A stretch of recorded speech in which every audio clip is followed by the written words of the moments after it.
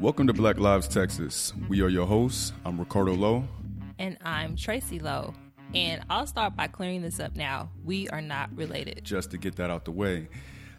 So now that that's done, let's talk about this podcast series a little bit. So Tracy and I both work at the UT Institute of Urban Policy Research and Analysis.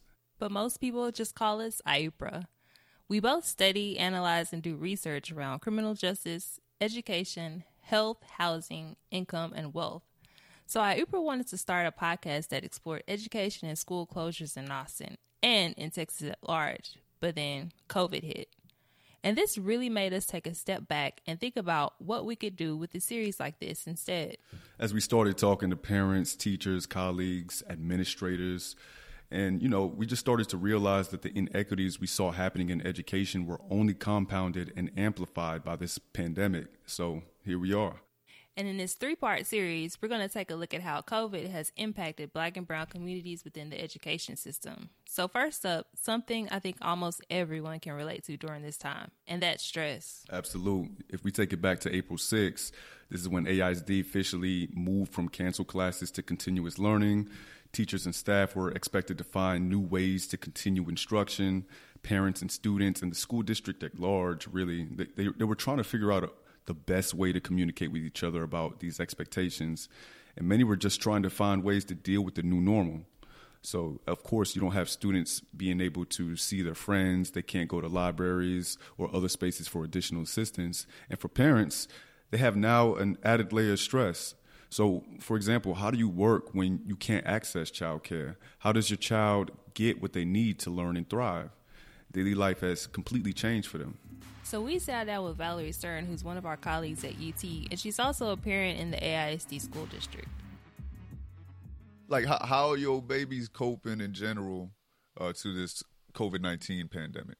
Yeah, I think the 14-year-old, she's doing quite well. She's getting a lot more sleep, which she is appreciating. And there's just some of the stress about being in high school is gone. She's normally would ride a bus 2.5 hours a day. There's all the stresses of being in high school, the social drama, which there's less of, and she just has more autonomy over her life right now. So I think she definitely misses her friends and would like to be around people besides her parents and her little sister. But I think she's doing generally really well with the pandemic so far. The 9-year-old seems a little bit more stressed, but still she's missing the social interaction a lot more. The other night when I was putting her to bed, I was like, "Sweetie, how are you doing?" And she said, "Physically or emotionally?" And I was like, "Well, let's go with emotionally." And she said, "Not good. She's grappling, with a bunch of big thoughts and concepts, and she's worried about people in her life getting the virus. She's worried about people dying, and she misses her social interaction. So I think she's a little bit more stressed out than the teenager, actually. So I noticed you talked about your 9-year-old specifically thinking about people getting the virus and just kind of processing that. So how are you talking to your kids about the coronavirus and their understanding of what's actually going on? To some extent, we're using this as a time to bring up, issues in our society that we touch on sometimes, as a family, but just using this as an opportunity to say, look, this is the reason why we should all have health care, and this is the reason why we should have better social safety nets, because we want to take care of each other as a society. I haven't gotten into a ton of the details with the 9-year-old when she's worried about death and sickness. I try to do 2 things. One is life is sometimes scary. I don't want to shield her from that. And there is death in life. That's why we need to try to be present and enjoy every single day that we have with our family and connection. So there's that part of it, but then also highlight, that, there are injustices, and we could do better as a society at taking care of each other. Yeah, it's real because, I think a lot of people are kind of put in a tough position about how to converse this with their children, especially depending on their age. Like I have a 4-year-old and a 2-year-old, and of course they're limited in their scope of how much they can actually learn or know about this. But I do try to tell them, the world is sick right now and we have to be careful from going out. But amidst of all that, I know that every time, if you do this every day, right, because you're working, I know that you are a PhD student, I know that your husband works, and I know that, both of your kids are going to have to do, it looks like online learning probably for the rest of the year. I'm not sure what the fall semester looks like. I wonder what that does to any ordinary parent who might just be getting burnt out from all this. Can you talk a little bit about that? Like, are you getting burnt out as a parent with all these, it seems like, the additional responsibilities that you have to take during this time?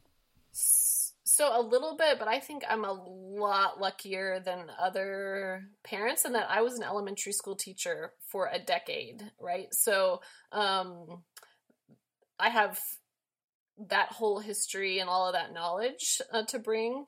But so many other parents don't have an elementary school teaching background, so don't have that context. I did get an email from her teacher like last week saying, "You haven't logged on. She's gonna get an incomplete." And I was like, "Oh."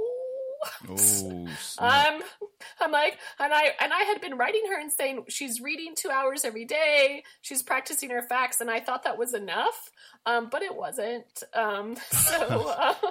So she's now logging on to there's Dreambox and iStation and iExcel, and they're all like online things that I don't really have to help her with. And she does that for 30 minutes a day. So, and that's what we're doing. We're trying to have like just low, moderate expectations and prioritize like mental health and getting through the day. For sure. And so in thinking about having your children set, we know that you're a PhD student, and that as a student yourself, there's some level of expectations that are coming from your professors.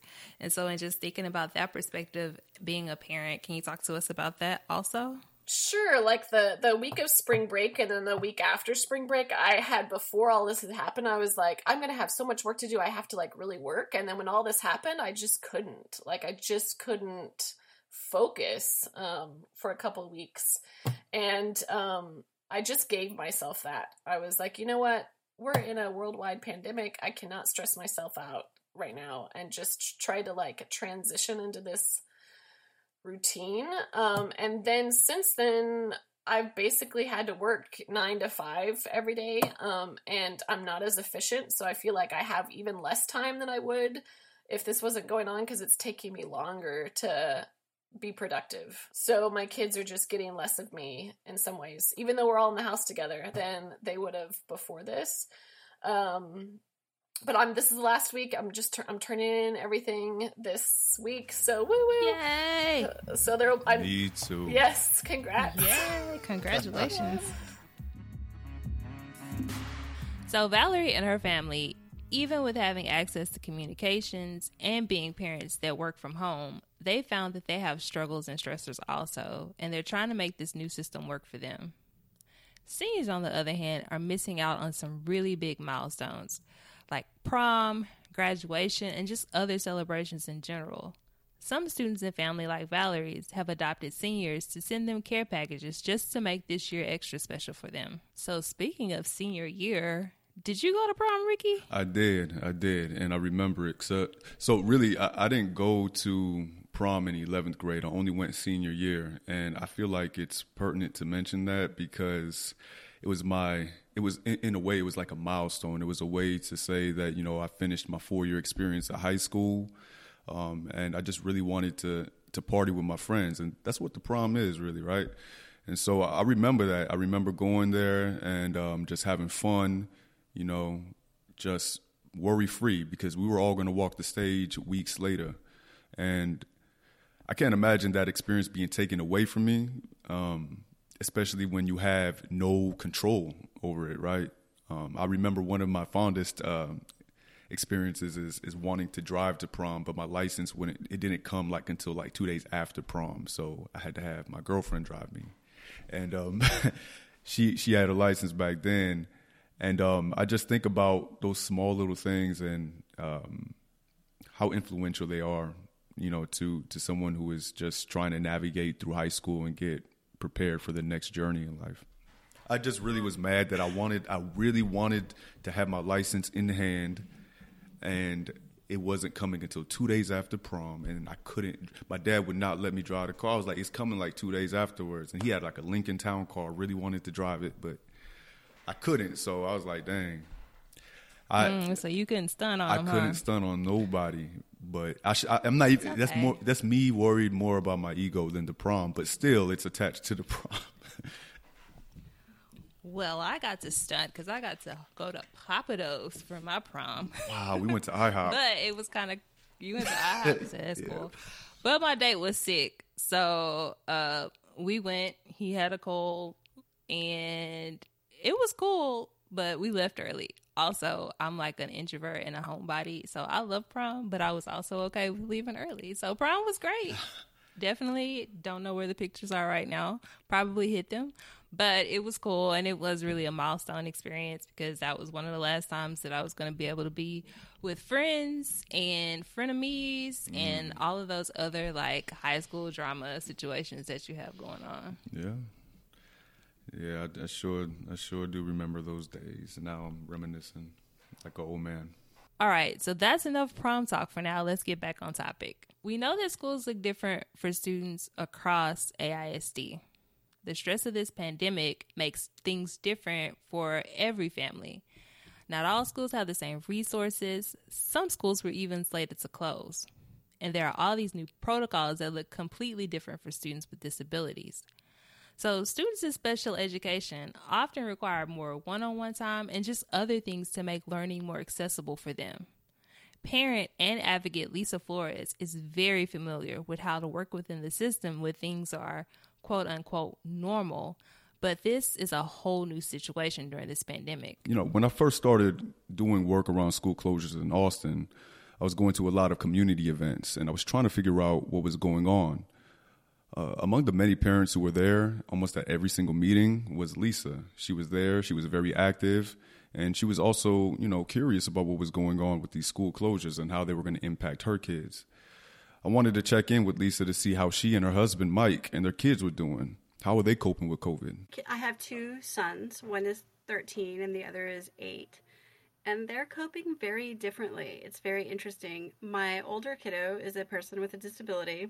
And because of his disability, like, this is sort of normal to him. He's very socially isolated. It's been very painful for me to see how isolated he really is. Like, I knew he was isolated, but seeing it in my home, like right in my face, has really accentuated the level of isolation. Like, let me put it to you this way. He doesn't have any friends. Like, nobody has reached out to him. Nobody has expressed interest in, like, touching bases or playing games with him, or he literally has just sort of been a peripheral member of his class. My other kiddo is sort of thrilled, which was unexpected. You know, I thought that he would get sick of it, but he genuinely likes sort of staying at home in his underwear, hanging out. He is able to play online games with his friends and talk to them and stay connected through Messenger and gets lots of invites. So I have one very connected, very social kiddo, and one that is totally isolated. So their experiences are very different. I have to say I'm incredibly proud of both of them. They have been wonderfully adaptive and flexible, and I know that sometimes it gets to them and they don't want to do what I'm asking them to do, but they have been. I'm so very proud of each of them in their flexibility and ability to adapt. You know, I have really taken on teaching them community living skills that, you know, skills that we didn't have time for in the past. I've also taught both of them how to make the perfect crispy quesadillas. For real, they can make it like you So now. when's lunch? It's a skill, I had man. a follow-up question. Yes. That sounds really good. I had a follow-up question when you were specifically talking about your child with disabilities and the social isolation, have teachers been reaching out, or is it just other students and other connections that have kind of... So I think that this experience really highlights sort of... I don't think that my son's experience is the only one I've heard from other parents that their kiddos with, you know, any sort of social communication disability is sort of in the same boat. And I think that our experience mirrors what happens at school, in that frequently students with disabilities are sort of relegated to special education teachers and special education people. There's a real disconnect. I think that schools that are doing inclusion, and I mean inclusion, disability-specific inclusion, is going to be very obvious right now if your principal has an inclusive mindset, if your teachers have an inclusive mindset, if that student is just another member of the class that everybody supports and understands, that will come out. And if they aren't, that will come out. So he is sort of more relegated to the special education teacher for connection rather than the general education teacher, because they are not as comfortable with him and have other, you know, the logic I've always heard from them, or what has been expressed from them, which I want to give validity to, and I'm not saying this with judgment, is that, you know, they don't have a lot of experience with kids like him, and I don't feel like they necessarily feel empowered to support him. And but he is one of their students. So as a parent, I'm challenging them to take accountability and ownership of this student, even if it is outside of their comfort zone, because he's one of theirs. So I don't know if I'm answering your question, but the experience that we've had mirrors experience at school, in that he's just being relegated by special. You know what I mean?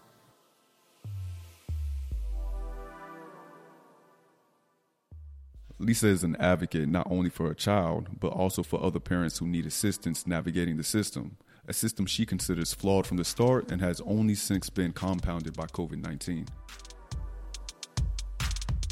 The way that Texas funds special education is based on placement. So the more segregated you get, the more money you get. And those weights haven't changed in almost 30 years.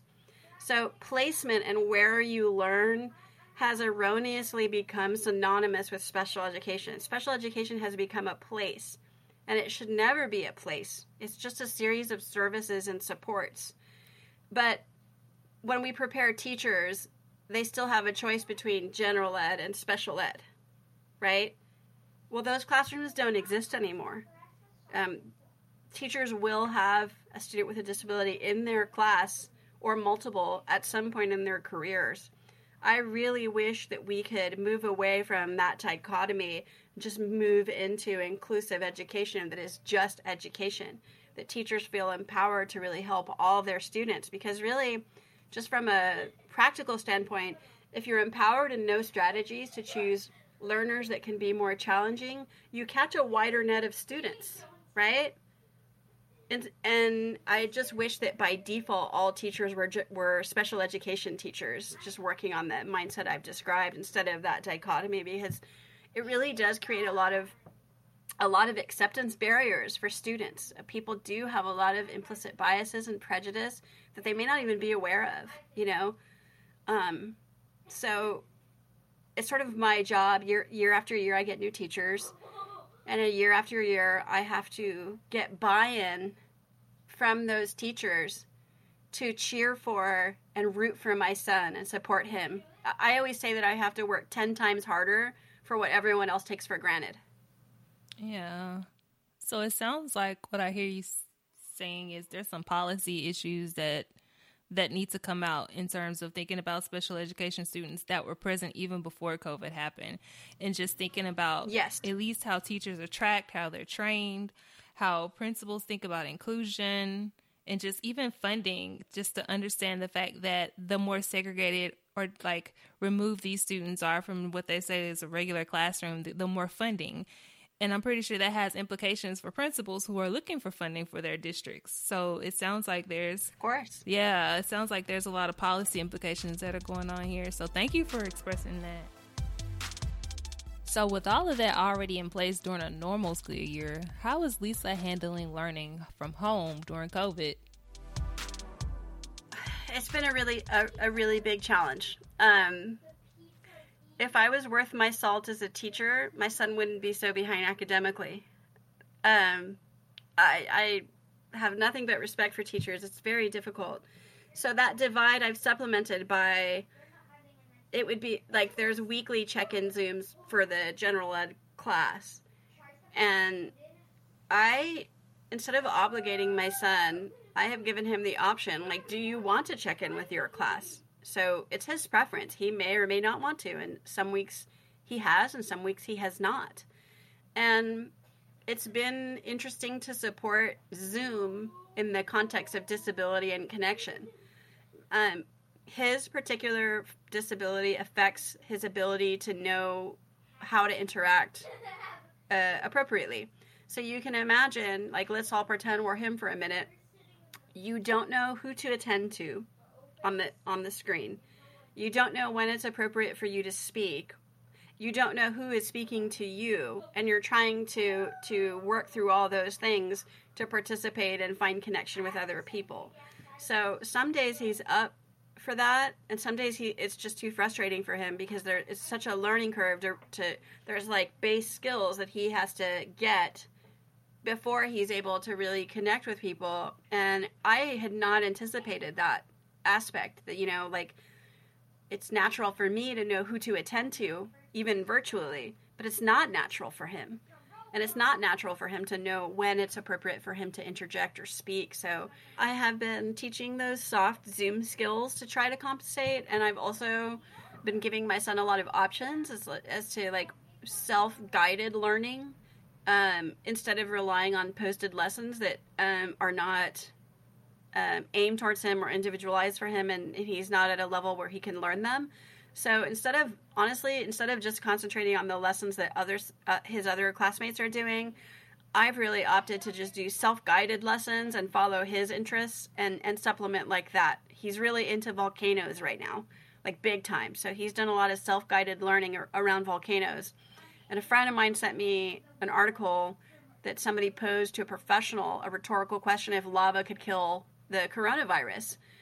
And the answer was yes. And I shared that article with him, and he was completely thrilled that lava could decimate COVID-19. So we've been doing a lot of naturalistic learning in that sense that isn't necessarily like what has been uploaded to Google Classroom. So Lisa and her family also have the added stress of having a parent in the home who's deemed an essential worker, meaning they have to leave their house to do their job every day. And this just really adds even more stress to what they're already feeling. So it sounds like you as a parent are taking on a lot of things and you're adjusting in a lot of ways. So as a parent, and you talked a little bit about how you're feeling, but there's also a focus on the kids and thinking about their trauma. But in terms of parent support, how are you coping with this? You know, I feel so. I'm a very extroverted person. The majority of my friends are introverts. Actually, probably all of my friends are introverts. I love introverts. So it's hard for me, being the one that checks on people, to not be checked on. You know what I mean? It's done bad things to my head. Like, do I really have friends? Do they really care about me? And I have opted to, like, mentally put a break on those types of unproductive, hurtful feelings, and just, I have opted to choose to have empathy and meet people where they are, because everybody is trying to cope in their own way, right? Somebody not having the bandwidth to connect with me does not mean that they don't love me, but I think when you are on your own so long, you start getting irrational, right, about social lassos and in your head. I don't know, has that happened to y'all? Yeah, I've had that. I've had to be like, just because my friend isn't texting me, that doesn't mean that they don't want to talk to me. They just have other things going on. So yes, right? I relate.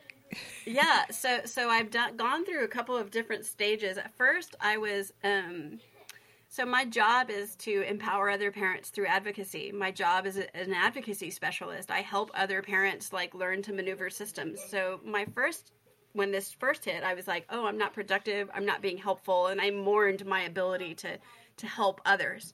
And then I went from being stressed about being productive to like not being able to do anything, to just feeling blocked and paralyzed. You know what I mean? Like I oscillate between those two poles of being like, I'm going to take over the world, and I'm just going to watch another episode. What for? And I think that's just an honest feeling. And I do have weekly check-ins on social media with my friends. And it's been really interesting because instead of it being like Pinterest puppies and glitter and look at this beautiful thing I made and everything being perfect, people are like, I'm being honest. So it's giving room for other people to be honest.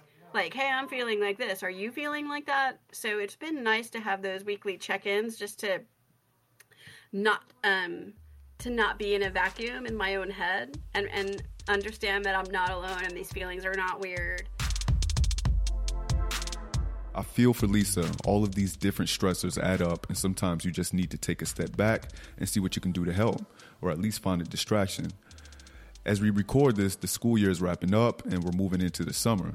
And as of right now, we don't know what the virus is going to look like in the fall. We do know that school cannot go back to what it was before the virus. So what might the 2021 school year look like? Let's check in with Dr. Stephanie Holly, the Equity Officer for Austin Independent School District. Yeah, we just wanted to touch base with you about what's going on a little bit. I know that we are in trying times with this COVID-19 crisis, and I always say that you have like the hardest job in America right now as the Equity Officer for AISD. I think really we know that there's a crisis on top of a crisis here, because before COVID-19, we had the issue of school closures. Right now, AISD is in the process of searching for another superintendent. But given these unexpected circumstances that come with COVID-19 as well, can you speak about how the students are coping in general and just speak a little bit about their mental health at this time? Yeah, so first of all, let me say I don't have the most difficult job in America right now. There are a lot of other people that have more difficult jobs, and I just want to, do a shout out to all the teachers, those that are raising children and teaching their children, and also teaching their classes, right? So I think that's one of the most difficult jobs in America right now, is to be a teacher with children and trying to teach. I think that's a challenge, but there's a lot going on, and we've had the opportunity to talk to and listen to a few students. Right now my office is in the process of organizing a student forum so we can hear from some of our students from marginalized groups. But what we're hearing so far, I happen to also, my husband of 39 years is also a retired chemist and a teacher at Eastside Memorial. So I get to hear some of what some of our students are experiencing from that end as well. And so we've got some students that, of course, everybody always talks about the resilience and grit. And there are many students that we have that have been through a lot in their lives, and this is certainly problematic. And so it just varies from student to student, depending on what their prior experience was prior to this, to COVID. We've heard about students that are being very creative. As a matter of fact, I just left a phone conference where I learned about a young, I'm going to call her a young lady, third grader, who was doing all of her work on a cell phone, all of her homework. And she was frustrated because she was getting behind her peers in class because she really didn't have the device that she needed.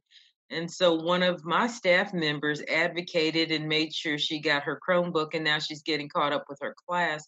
So there are varying experiences we're hearing from students. There's some students that schoolwork is helping them to stay focused and helping them to stay settled. And then for other students, the challenges of trying to learn while and we've got some students, their parents have lost their jobs or have been furloughed, and they're stocking shelves in the grocery stores now because the adults in their world have lost their jobs. And so the stories are the stories are myriad, right?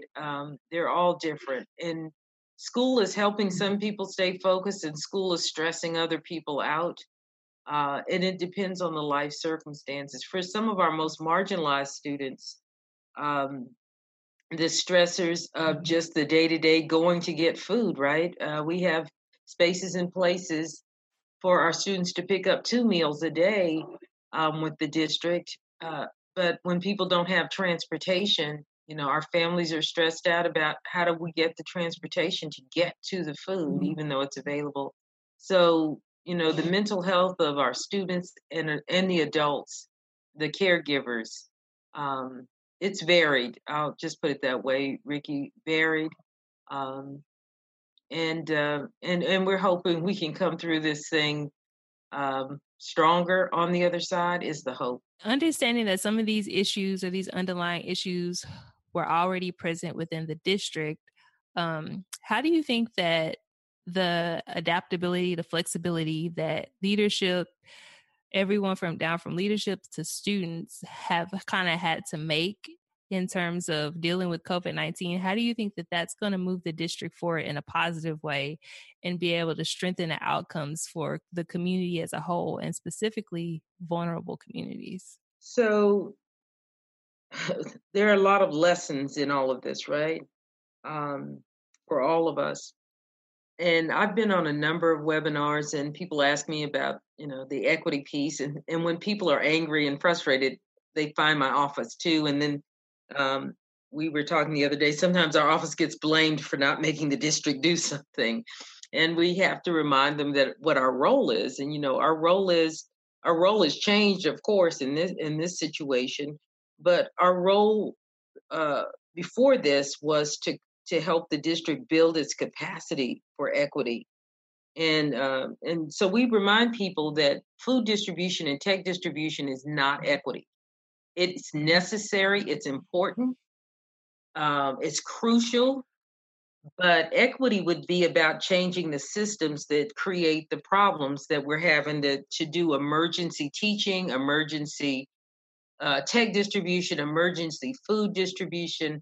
And so if we can get to policies and practices that change the system that produces the inequities, that's the big piece. And that's what our office is about, is helping leadership development, helping people use the data so they can do better strategic planning. Our office has had the privilege of coaching some of our senior leaders with developing and looking at their plans and their initiatives during this at this point. We've also developed tools for our leadership to use for decision making, because it's really easy to think, oh, we're doing some really good things for low income children or our bilingual students or our immigrant families. Yes, those things are so crucial. However, they're not equity. And so we try to help people. So one of the tools we put out several weeks ago, and people are using in different states now, we found out, was a equity decision-making tool to help people get focused. So, asking the question, who's at the table helping to solve a problem? Is the solution that we've put out there as decision makers, is it actually working? So you have to collect some data and you have to get the lived experiences of people. And so everybody's in urgent mode, right? Like everybody's urgently trying to meet basic needs. But our office also has to slow people down sometimes and say, is this the best decision? How do you know? Where did you get there's data and then there's living data, right? So the equity office, we're about collecting that living data. So every morning we're on community calls. We work with our family support office. We work with our cultural proficiency and inclusiveness office. And so we're finding out about the lived experiences. And then we share that information with decision makers in those different areas, child nutrition. And in some cases, we bring them to the calls so they can have a direct conversation with the community. Because early on, we were kind of the middle people. We would get on the call and then we'd have to call child nutrition, IT, academics and SEL, our social emotional people, and say, this is what we're hearing, and calling community engagement office and saying, this is what we're hearing, this is a problem. And so eventually we got representatives from those areas to actually get on those phone calls with grassroots organizations. And, certainly the district's on calls with the city and the mayor, and but only the equity office at one time was on with the grassroots organizations. So now we've helped representatives to show up at those meetings so they can directly answer questions, and they can hear the questions that are coming from the community directly. And, the equity office of 2.5 people, we're not trying to, do the fielding, the triage, and the relaying of information. So that's something we've seen. We've seen leaders really step up and have that direct interface with the grassroots organizations. And that's the beginning of equity, right? Relationship building. So it's hard to serve people with whom you don't have a relationship. And so we're seeing change, mindset changes. But we also see people who are jumping the gun and saying, well, what will school look like when we get back? And I said, without talking to the people that were most marginalized during the crisis, you'll build another system that doesn't work for marginalized people. And so we're going to have to do a lot of listening. And I think our leaders have, as far as I've seen, Ricky and Tracy, as far as I've seen, people are doing a lot more listening to hear about where the pain points are, and then what can we do. So if anything good possibly come from this tragedy, quite frankly, is what we have here, I do think we're all learning to listen in a different way.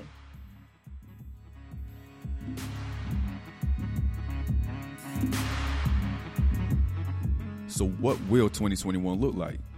I don't think we can answer that just yet, and I'm not sure AISD can answer that just yet. But I love what Dr. Holly said about learning to listen in a different way. We have to find ways to make the school system work for all students. So we know COVID and any COVID-related content can be stressful to hear about. So we've decided to try and end each episode with just a little bit of optimism. So we're going to jump back in with Valerie and Lisa to hear how their families are keeping up with the hope and the happiness in their households. So Lisa has been finding ways to enjoy the smaller moments. I know this sounds weird because everybody's complaining, but I have truly enjoyed the opportunity to spend this much time with my kids. They're growing up so fast. My older son is almost taller than me. His voice has dropped. He's not my baby anymore. You blink and they're 13 and they have a low voice. So I have truly daily reflected on how much I enjoy having this time with them, to just relax and have conversations and have bad food together and play games and talk about Fortnite and just have this time with them. You always think as parents you're going to have an infinite amount of time, and it's not infinite. It's finite. So I have really kind of been grateful for my time with my boys. And finally, Valerie and her family have learned to love a good routine and are trying to see how this moment in time can hopefully have a larger impact on society. So we've been really trying to be intentional about having routines within our day that will prioritize our mental and spiritual health. So my husband and I are doing yoga with Adrian every morning, which we were doing anyways, but we're still doing it. And end with our last move is always a hug. It's the last move. It's a good way to start the day. And we do, happy hour with our friends every day at 5:00, which is just building, even though we're social distancing, we are social distancing, building connection and building relationships. We're taking, the kids are definitely stepping up with lots of responsibilities that we just didn't have time to implement before. We're playing a lot more games as a family.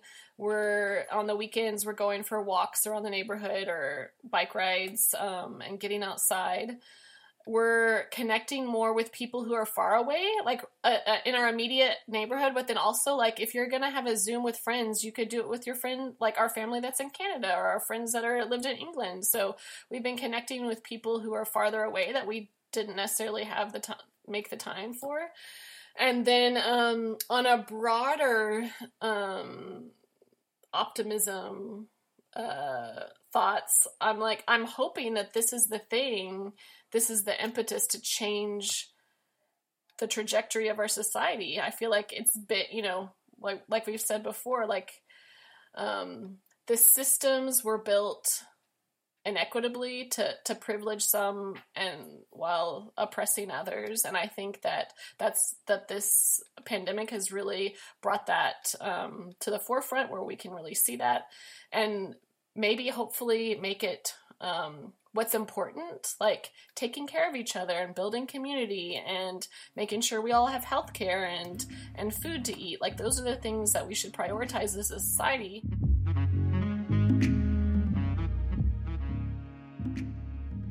That's it for this episode. Next week, we'll be taking a look at how food insecurity is affecting the community and how Austin ISD is handling food distribution. Do you want to share your story about how COVID has impacted education in your life? Email Black Lives Texas podcast at gmail.com and send us a note or a voice memo. We want to hear from you. Black Lives Texas is a podcast by the Institute for Urban Policy Research and Analysis at UT Austin, also known as IUPRA. And it's hosted by me, Tracy Lowe, and my co-host, Ricardo Lowe, and produced and edited by Mariah Gossett with music by Upper Reality. All right, so we will be back next week. Hasta la próxima semana. And I'll just say goodbye.